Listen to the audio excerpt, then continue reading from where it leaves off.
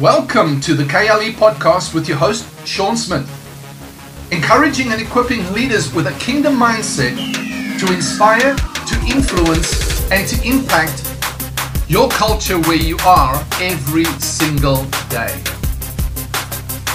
And now for today's episode. Okay. Hey, good morning and welcome to the KLE group. Whatever it is. I forget where I am. I'm doing so many things. I just like, which podcast group?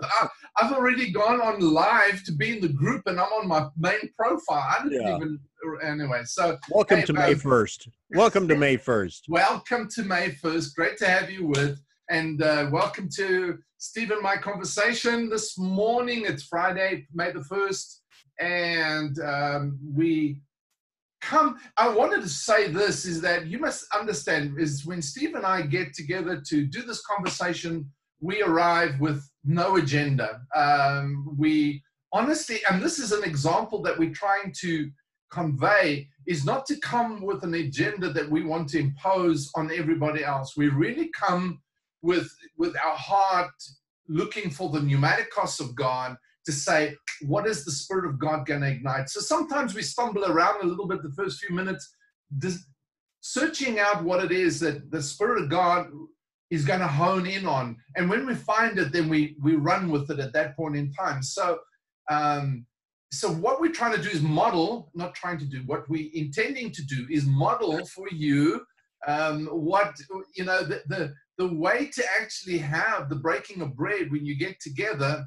I'm not talking about ministering a message. We're talking about just, we've experienced leaders, and we can pick it up there, Steve. You know, maybe is a good idea. It's like, this might be the topic we should run with a little bit today, is that we've had leaders that arrive with the elders, with the deacons or whatever, to have a discussion and to seek the Lord, but actually they know exactly what they want to impose and manipulate the conversation to go towards. If they don't get their way, then they're going to do it anyway.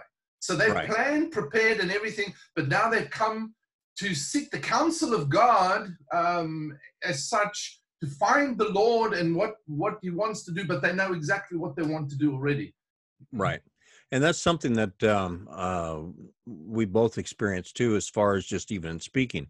I may have studied a bunch of stuff in my life, and but to prepare a sermon and then to sit there and go through the sermon is not following the pneumaticos of God. It's not following what is He speaking right now. Now, I may have taken notes on some things I studied, and then all of a sudden He ignites that thing while we're talking in a group. Or something like that, or even the two of us together and just say, hey, you know what, I was studying that last week and look at this right here, and go back to that particular thing. But it's not something where I struggle and prepare. Now, you and I both did that. I know I did, like Saturday all day. I mean, I was, you might as well have forgotten that I was around the house because, you know, I was holed up and sometimes clear till 4 a.m. Sunday morning. You know, I'm still preparing what I'm going to talk about, you know, agonizing over this message. It's a message from God. No, you're trying to find something. You're trying to stir it up because you got to speak. Somebody's got to say something. Yeah. And that's the thing. That's the struggle I have, because out of your belly should flow a river of living water, not. In fact, it even says, in that day I'll bring you before kings, and you need not even think about what you're going to say beforehand. And you're a king and a priest. If I sit here and try to prepare beforehand what I'm going to say, it doesn't do you any good, because it doesn't come out of that wellspring of living water in me. And it says, if counsel is bound up in the heart of man, but a man of understanding will draw it from him. My whole purpose too is to stir that water that's in you and draw out of your well. It's not just to sit here and let mine spill and try to figure out what I've got. I already know what I got to say. I mean, I already know a lot of what's in my heart. But if you let that if you let that deep call unto deep at the sound of his water spouts, it's not only your deep that comes out, it's my deep that comes out, and it somehow or other it it doesn't dredge it up. It draws up more of that depth of something than what you would have just sat there and thought of yourself. So exactly. I think, there's times and places for everything. right. And so within the context of equipping, if I think of the word katatismos, which is the equipping to repair and prepare Right. for works of service, if I think within the context of the whole concept of equipping, there has to be the time when values are set, when Right. there's like, this is the standard we work Right. with. And there is a training and teaching in that particular aspect of things. So there is the didaskos, which is the instruction. Correct. But then there is that place where as brothers, sisters, and family, we search it out. Right. And we don't come with a prescribed agenda of what I want you to do. That's, I think, is the difference, is leaders don't impose. Right. Right. I'm thinking of like Acts chapter 15, where Paul and Barnabas and Peter all go up to Jerusalem because certain brothers had come from Jerusalem and were imposing on the Gentile churches to be circumcised. And so they all go back to Jerusalem, and now they discuss this whole thing. And afterwards, the elders and the apostles and the elders have this discussion about what they've heard from Paul and Barnabas and Peter and others. And James, as a leading brother, if you may, in that context, stands up and says, well, it's been good to us and to the Holy Spirit that we should, to us as elders and apostles and to the Holy Spirit, that we should say this. And they have a letter that we do not prescribe this as serving Christ, but not to drink blood or whatever the story is. Right. And within there is a good dynamic of how, whether it's a larger situation, a larger issue, or a smaller issue. Right. But I think we need to be discerning as leaders of what is the right timing for things, Right. Well, that's part of that. He who ministereth to the Spirit, does he do it by works of the law, or does he do it by faith? The of course, as you know, ministereth, there's the word epikorageo, which is the word we get choreography from, the dance. Yes. So to watch over the dance, to see what Christ is doing at that point so that you can help the bride dance with him, that's a whole different thing than if I'm sitting down training and equipping you. Now, I still need to find out what the Father's doing at that point, but you can get over, and more into the systematic discovery, systematic teaching type of an aspect of something, as opposed to just when you're coming in to start a foundation. See, the distinction is, and this is something you and I started talking about here a while back, when you lay the foundation, there's only one foundation that is laid, that is none other than Christ Jesus.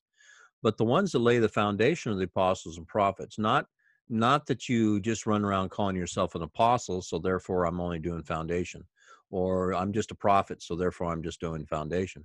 It's just there's a work that needs to be done. So he sets first apostles and prophets.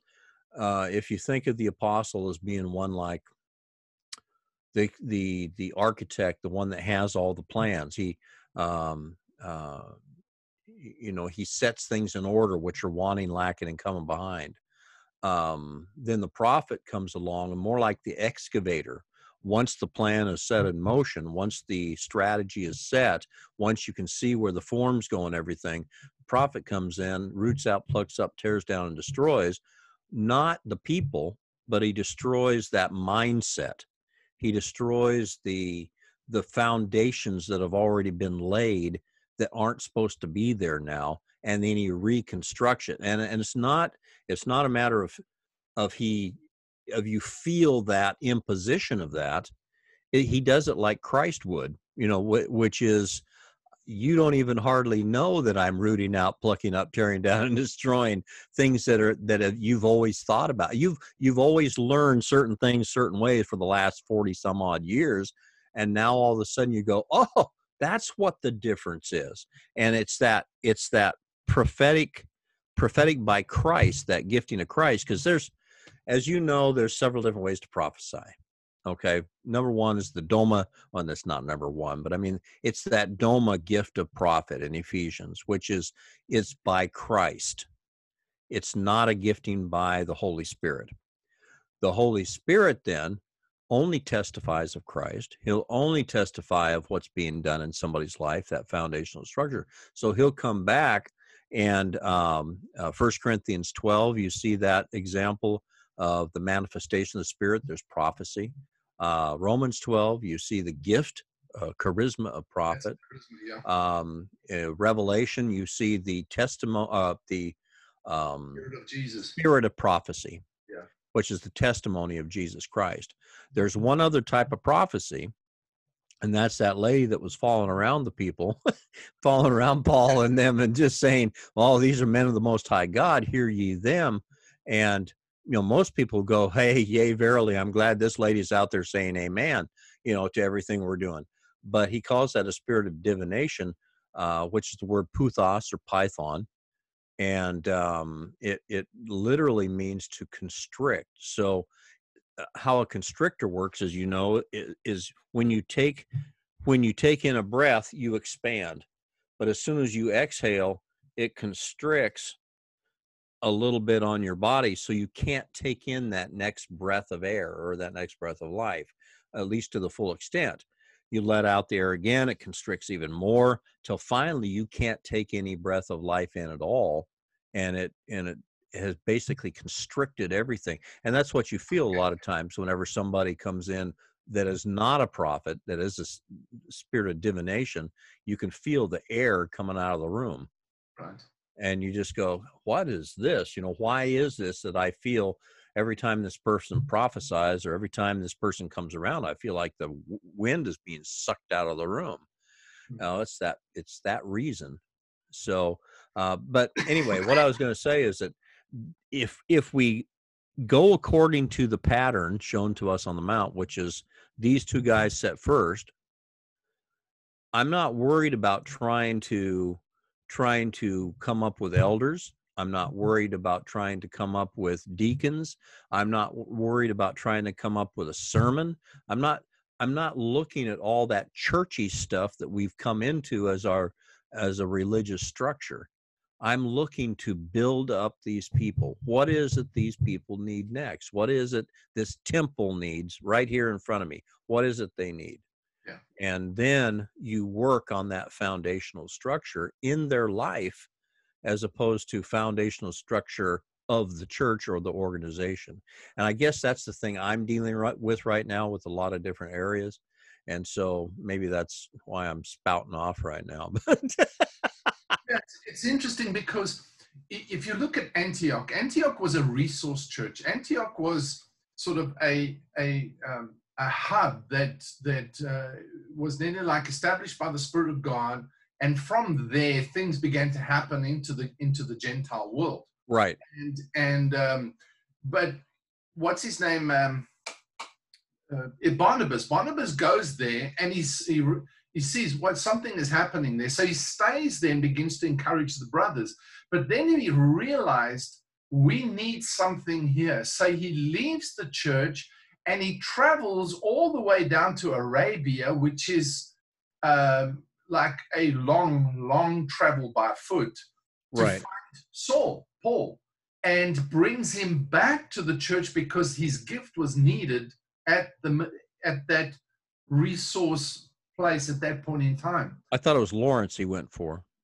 Lawrence of Arabia. Yeah, no, he actually took his camel and took Paul. Sorry. Go ahead. So he, now you got me off my stride. Barnabas coming back. Took Saul with him. Yeah. So I think within the context, and that's where I don't know, for years, we always looked for the fivefold ministry within the context of a local situation. Right. Not possible. It's within the context of a resource situation. Mm, And, that's and good. That's a good when way you to put have a that. resource hub, Right. rather than a local church cannot contain that kind. And what, because simply the pastoral gifting will try and quench all of those That's giftings true. to suit them. To They will keep the sheep. never allow the synergy of the multiple giftings to arise, but Right. only in a resource hub kind of situation where apostles, prophets, evangelists, pastors, and teachers, as equipping gifts, Right. not as overseers, which is the eldership job, Right. uh, rather, but and they don't necessarily. It's not meeting in a local church as we understand. Okay, I'm just sharing now my picture of what I have. Oh, it's great because that's what we were talking about before we turned on the thing. Was Right, we're talking according to a picture, the pattern we've seen shown to us on the mount. right, So exactly. So this is coming down from years and years of study and research and looking at how this thing works and what is practical.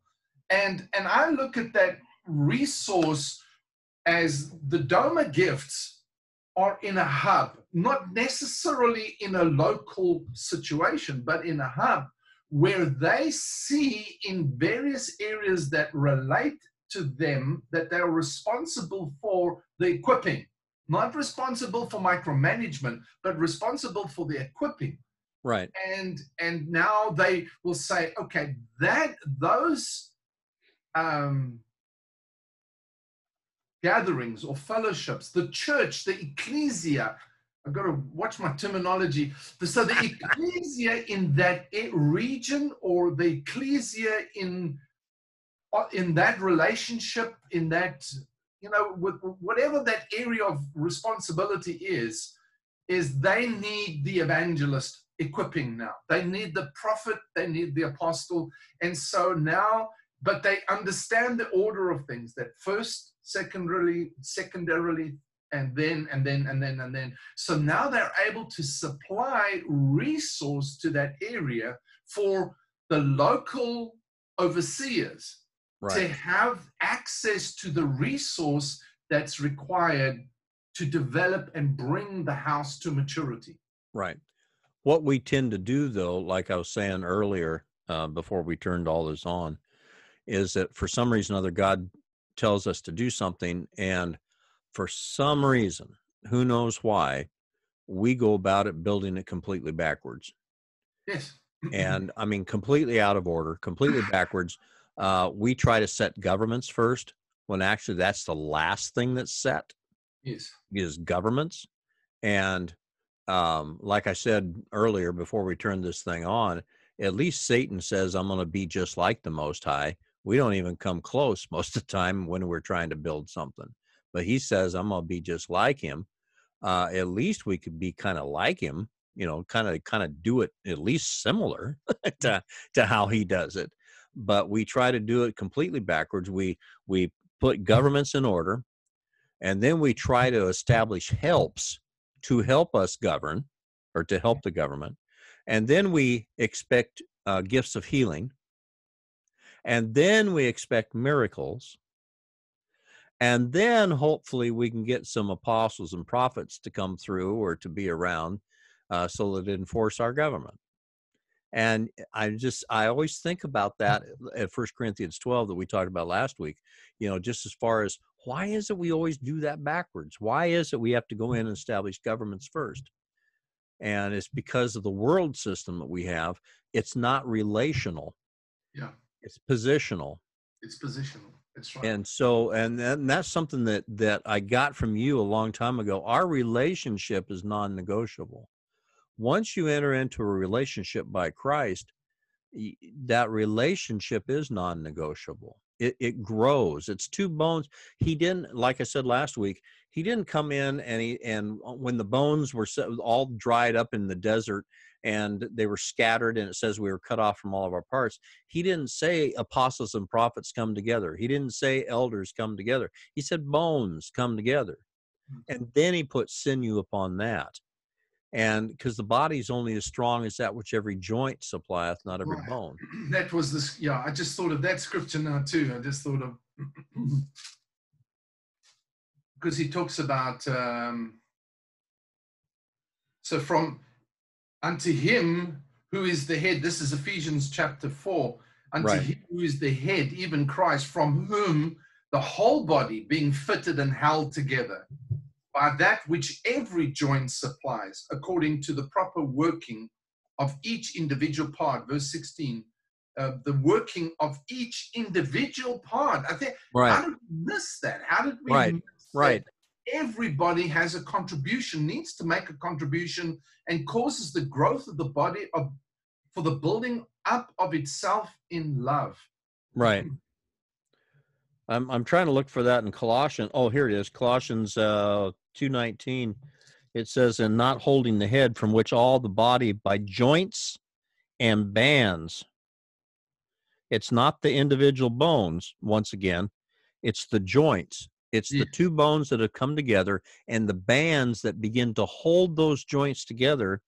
It says, having nourishment then ministereth. Otherwise, you have no ministry of life. That's where the bone grows, is at the ends toward the joint. That's where the marrow is produced, is toward the joint. It's not produced throughout the whole thing. In fact, a lot of the bones, just if you look at just a normal bone, it doesn't grow in the middle. It grows out here toward the joint. And so if I don't have a joint, I'm not grow. Well, that doesn't sound right, does it? If I don't have a joint, I don't grow. But as far as just, there is no ministry of life if we don't have this type of connection. That's right. Yeah, exactly. And it says it grows with a growth which is from God at that point in time. Right. So when the alignment is right, then the focus of life comes into it, the life of God, which brings growth from God, not man's organizational ability. You see, I always used to struggle with this, Steve. Is like when I first started back in 1990, it's planted my second church at that point in time, and that's really what I did. Was I used my gift to plant a church. And it was in a little town. I mean, we did well for a little town, but I always asked myself, how are some guys able to build these like massive, what, does God love them more than me? So what our challenge, I understand. Yeah.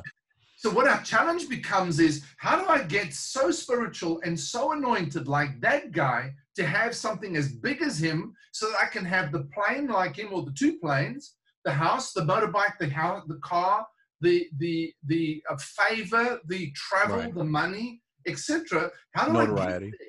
So if we move from the aspiration, or the, as I spoke about in the Facebook group yesterday, the earnest desire, we move from that to ambition. Now we're ambitious for a position. So now we strive. I'm always trying to be that guy. I want to be that person. And you know what? He's more anointed than anybody because he's got something bigger than everybody else. Right. And what I realized was, some people are gifted in their organizational ability. Right. More than others. And so they're able to organize, shift, manage resources better than others. And therefore, they're able to put it together and pull something big together, because they can inspire an organization.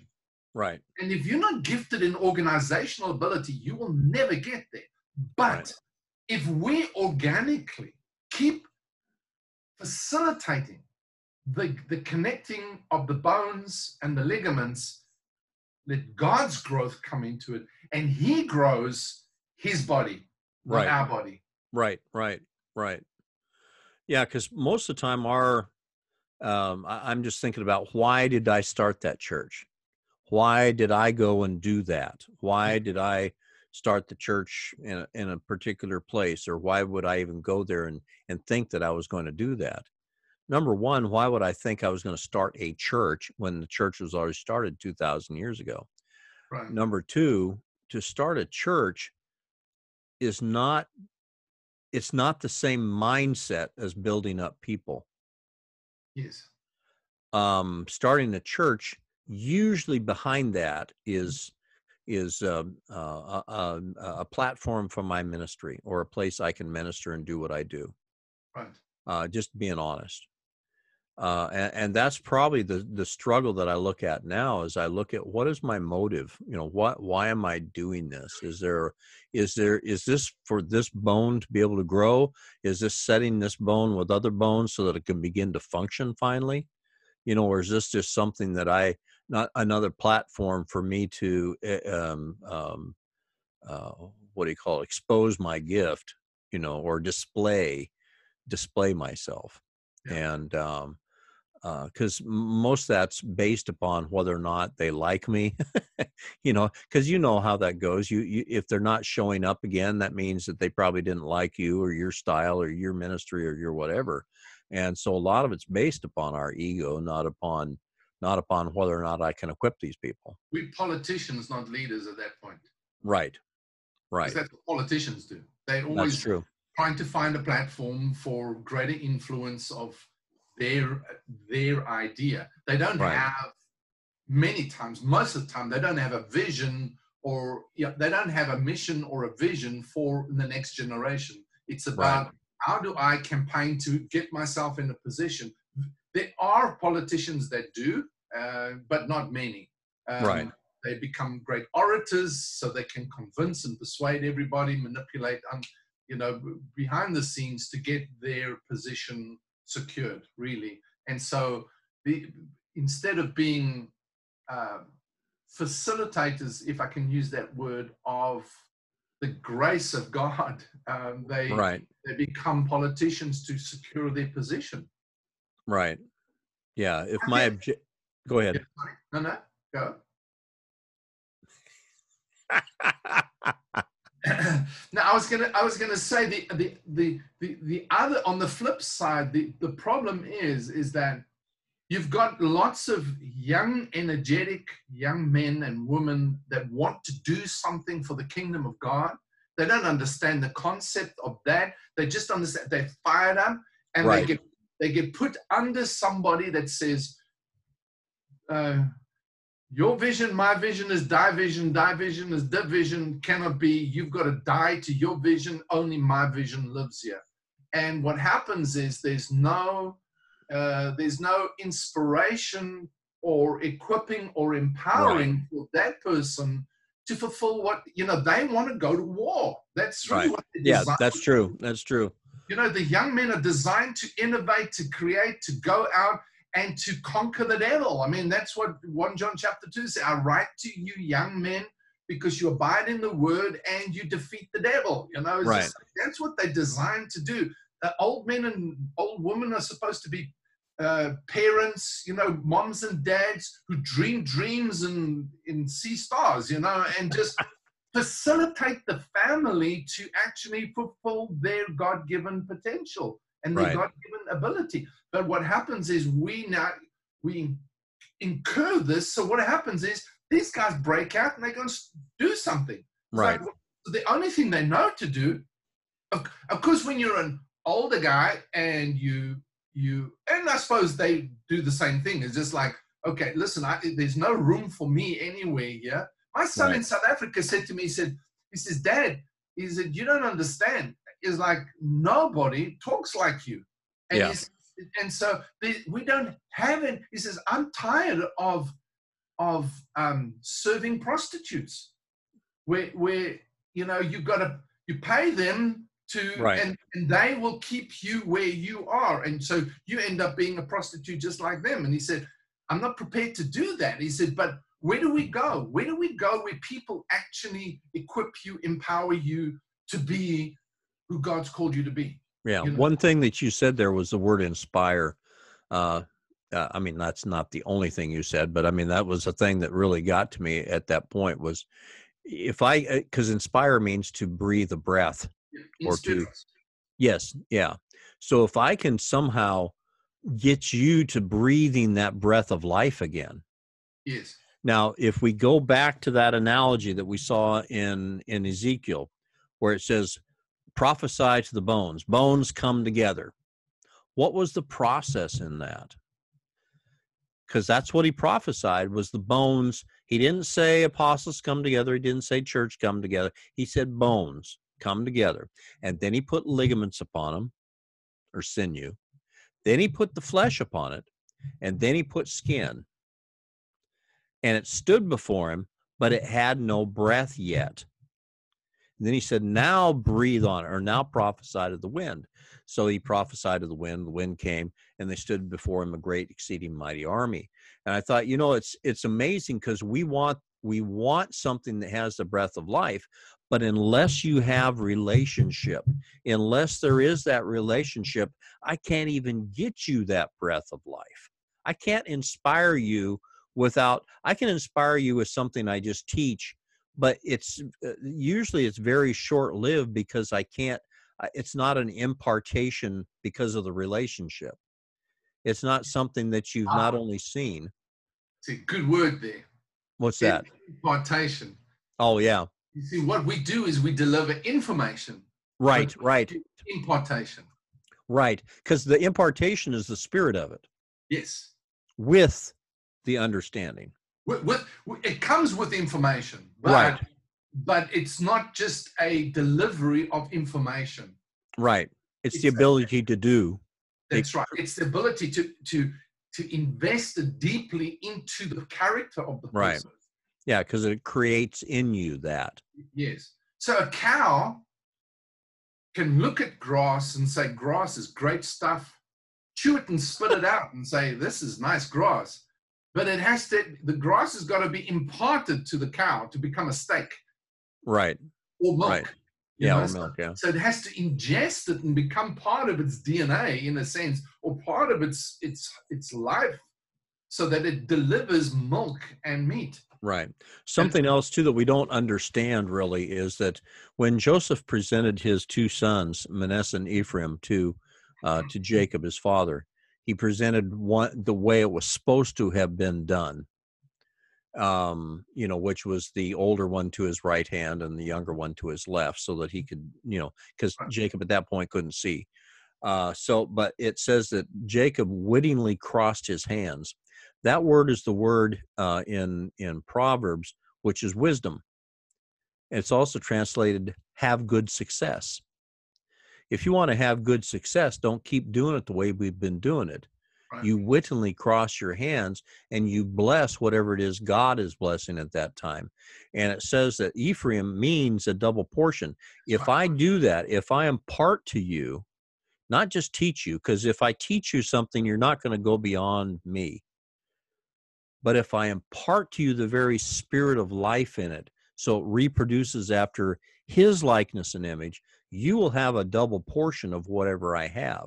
My whole objective is to get the people around me into a double portion of what I have, right, or who I am. Exactly. And if we can get that, basically it's not trying to work yourself out of a job, because it's not a job. It's right. Building that person up so they're double of what they ever thought they could be. That's right. You see, this is the thing, is we need to understand is that the kingdom of God, with which the church fits into, not the other way around. Right. So the church, the ecclesia, and the ecclesia is a community that lives by a certain culture. That culture is the kingdom of God. Right. When we understand that as the ecclesia, not as the organization or the meeting, is that the ecclesia as a community that has a culture, that culture being the kingdom of God, is a certain way of thinking. Right. Is that it changes how we do things. So, and that's the whole point with kingdom leadership equipping, is to equip people. People are asking, like, I want a more practical approach to doing, leadership. And I'm going, Right.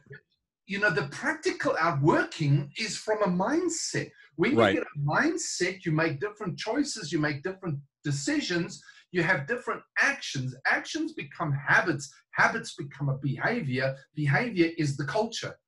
Right. And so it all starts with what is imparted to you as your values, as your perception, as your worldview, as your thinking processes.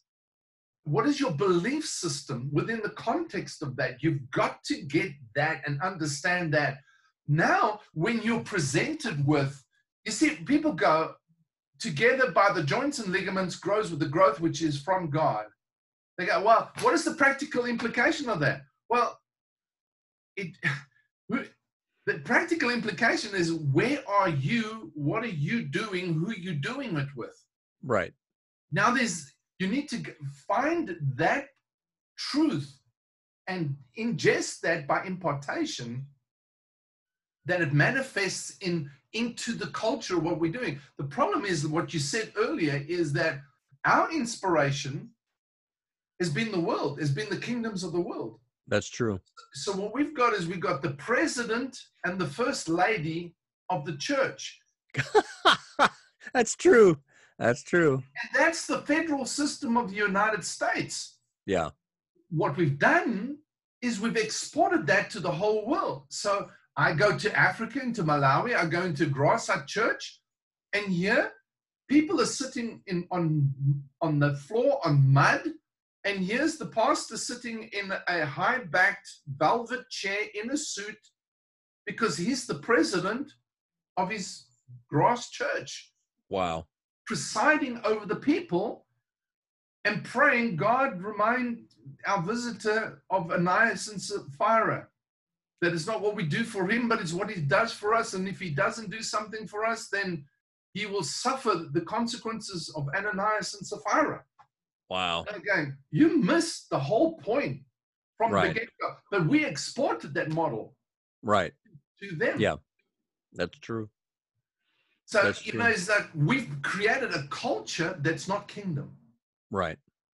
And then, for me, is like, that's the whole point. I keep coming back down to, I was doing a strategy session on Tuesday with my friend, and just about KLE and Kingdom Leadership Equipping Group, etc. And just like, what is the way forward? And, just how do we implement some of the stuff? And I just had to take a afterwards, just look again and say, what is the mission? What is it about? Why am I doing this? Am I just doing it because I don't want to create another church? Is just Right. like, they've got enough information out there. What is it that, again, it came to me is that it's about a movement to inspire a new way of thinking, a new Right. way of doing. Jesus said, repent, for the kingdom of heaven is at hand. Repent wasn't fall down, roll around, bawl your eyes out, bring out the tissues, and people come and rub your back as you lay at the altar and feel sorry about everything that you've done. It's not the word. The word is metanoia. Meta, change, noia, your very thinking processes.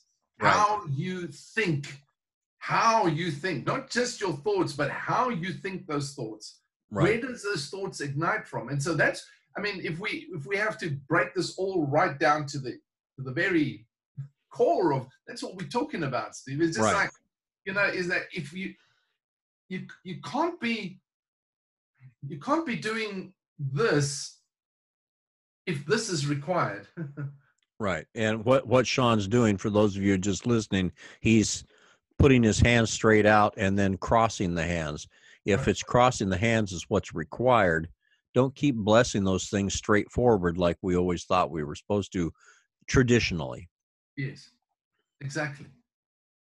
So, yeah, so we come back to the original thing is we can't come to this table, and I'm not talking about us specifically, but this kind of discussion and Right. going, okay, we've always done it like this. This is how I want to see this done. Because am I coming from a place of my position my title, my Right. organizational ability? Or am I coming from a place of, I am a gifting amongst gifts. I am just I'm a joint or a ligament within the context of a body. Right. And, so this is what I bring. What does everybody else bring to the table? Right. As a bone connecting to you, there's you're another bone. It makes a joint. There's the two of us coming together makes a joint.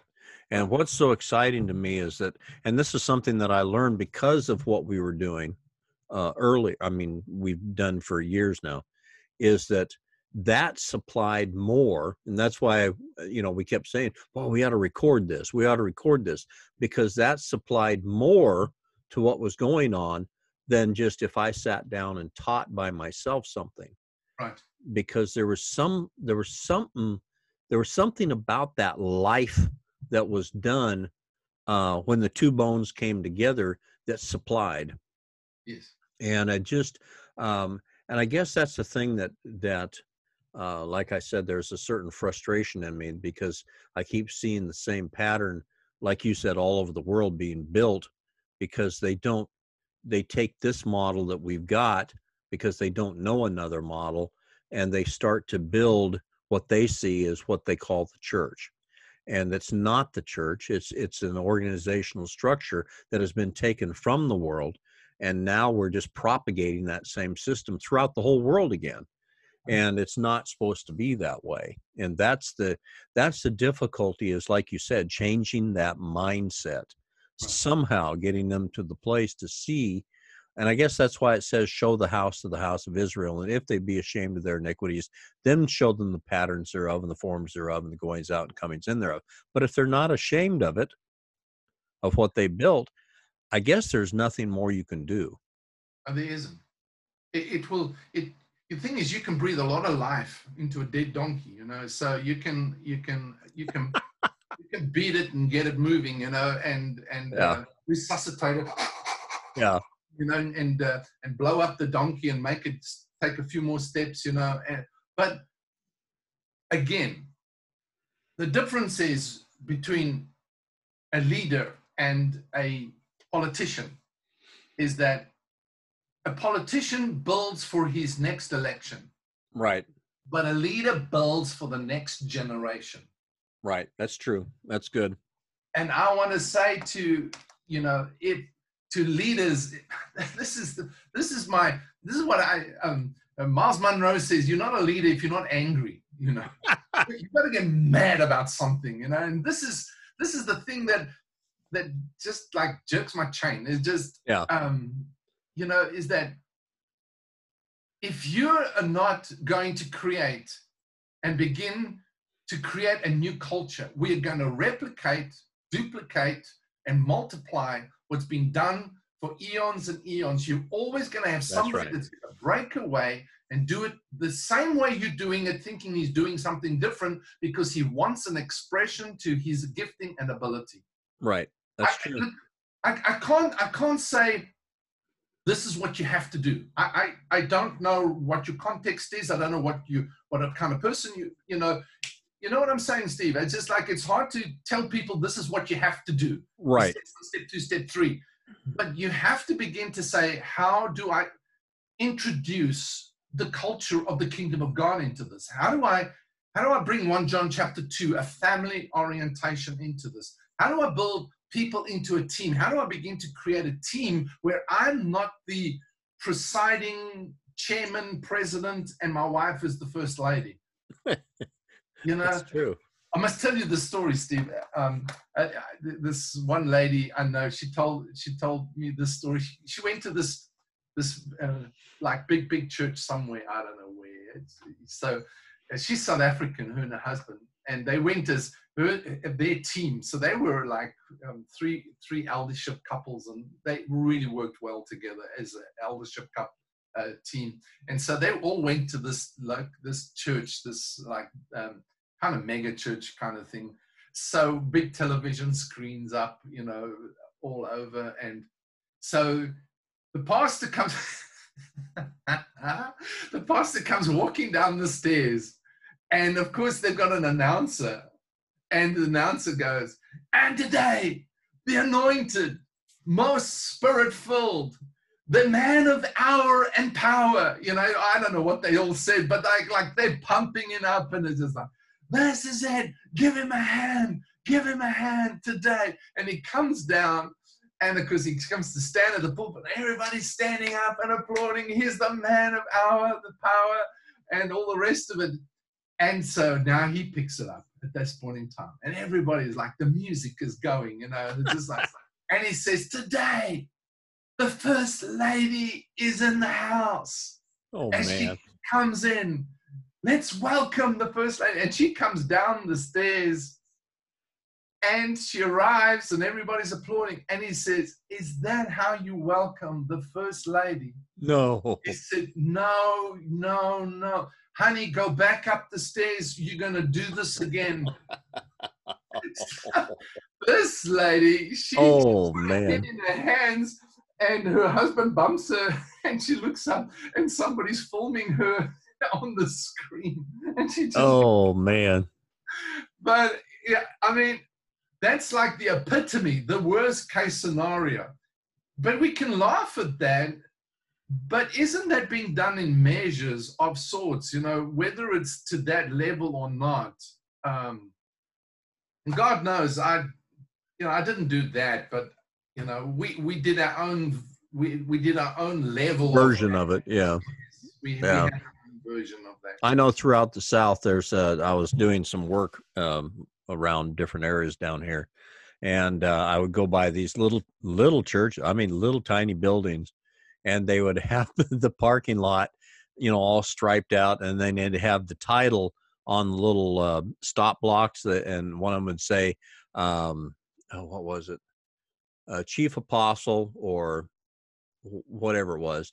And then it would say First Lady on another parking lot. And another parking block. And I'm going, this is the craziest thing. To even have the parking lot set up to where the pastor has his own parking place, and the First Lady has hers. And I'm thinking, holy cow, and then they have their entourage. I was at a meeting one time when they called up the guy who was going to speak, and he comes marching up toward the front, and he has one guy on either side behind, just barely 1-2 steps behind him, carrying his Bible, and the other one was carrying his briefcase in. And I'm going, this is a little tiny group. There's probably 150, maybe 200 people there. And there's these guys, making this big entrance, big parade thing. And I'm just going, how religious have we gotten? This is nothing like you said about the kingdom of God or the kingdom of heaven. This is the entrance of another king. It's almost like they came in on his little donkey and were laying down leaves before him. This is just the craziness that we go to try to replicate or duplicate something so we think it's God. Yes. And it's not. And it's not. And we try to do it in the world's way, so, right. And Steve, I have seen people, watch our videos and say we should, we too critical and all the rest of it. And I want to say is that, Steve, we're not being critical. We're just highlighting the adversity, not the adversity, but the absolute absurdity of what the kingdom culture is. Yes. And listen, is like, honor those who labor among you. I understand that and respect those.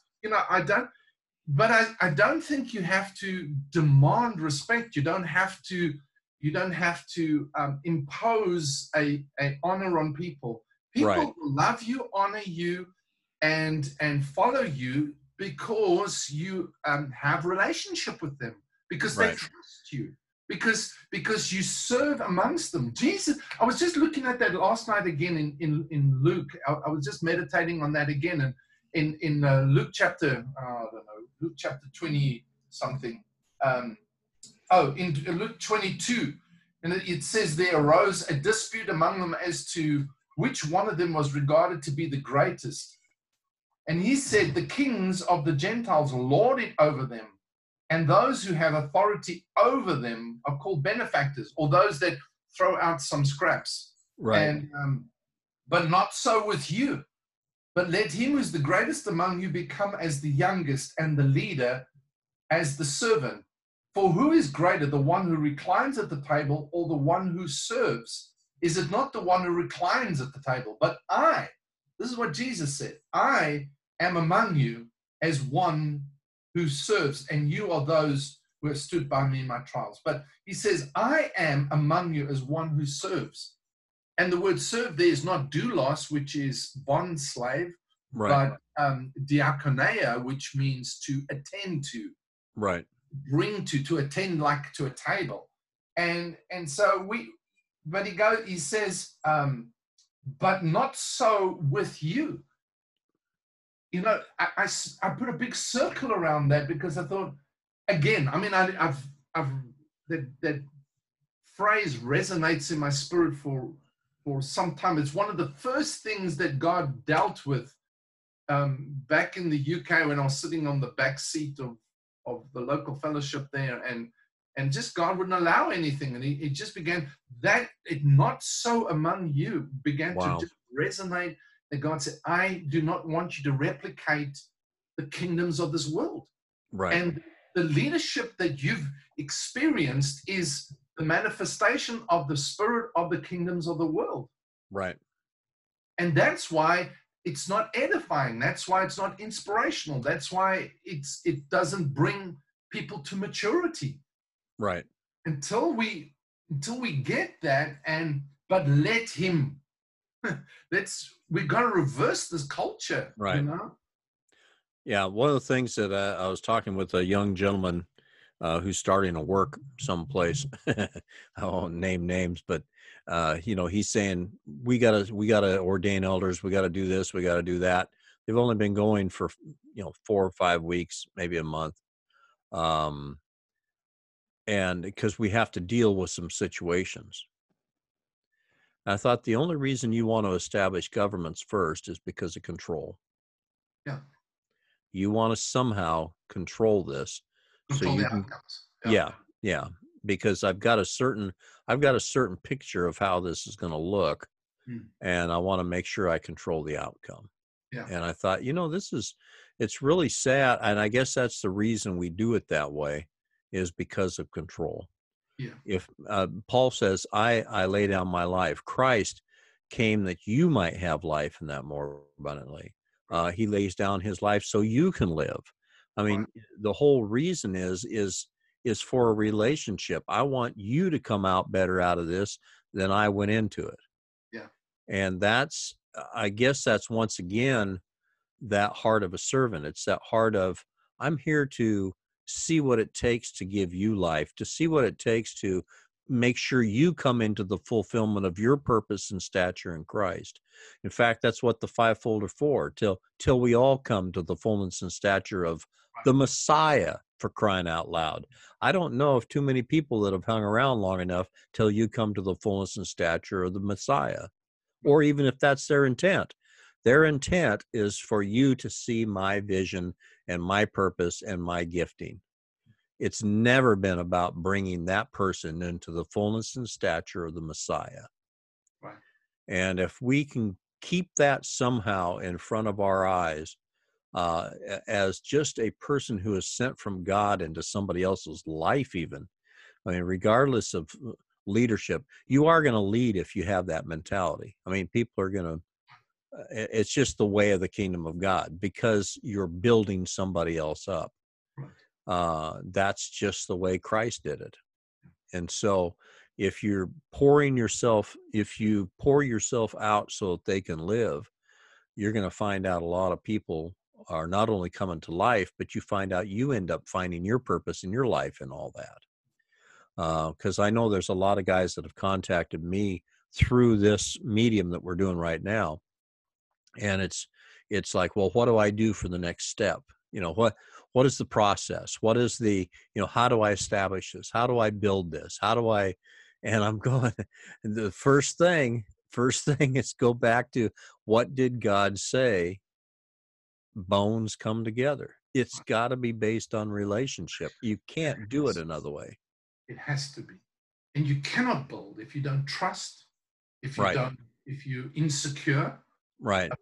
about your position, if you're trying to protect your throne or set up a throne, you can't build relationship like that. No. Kings are lonely people.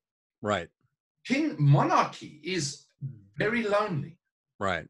You know, you sit that on that throne all by yourself, and Right. there's, you know, you don't know who to trust. You don't know who's for your position. But when you relinquish all of that, then Right. you've got no fear of those things. When you're confident in who you are and why you're there, Right. that's it. You know, it's just like nobody can take, you know, I think one of the, and we need to end this, but one of the things that really, really, you know, for years I was always concerned is like, what happens if somebody comes up who's better than me? You know, I'm going to lose my church. Yeah. You know, I'm going to lose my income. I'm going to lose my, you know, my influence here.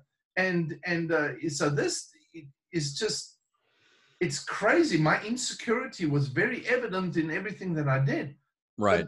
But you know, I discovered when in that 8-year period in England, sitting down, as God says, your fingerprint is unique to you. Right. My appointment of you and your assignment in the earth is unique to you. Nobody else can do it. I've given you a gift. There are many gifts, but one spirit. Right. The manifestation of charismas is not only one way. Right. You know, it manifests. How people can pray for the sick can be different, and where you do it and how you do it and when you do it is different for everybody, but it's the same Spirit of God. Many administrations, same Lord or ministries, and many results, but the same God who works the results in all things in all ways. So, you know, when I got to that and I began to realize, wait a minute, you know, it's like, I don't have to be intimidated by Steve. I don't have to be intimidated by Brother Doodad or Bucket Mouth or whoever. It's just like, I'm not intimidated by them because nobody can replace me. Right. Who I am and the assignment that God's given me. Nobody can replace that.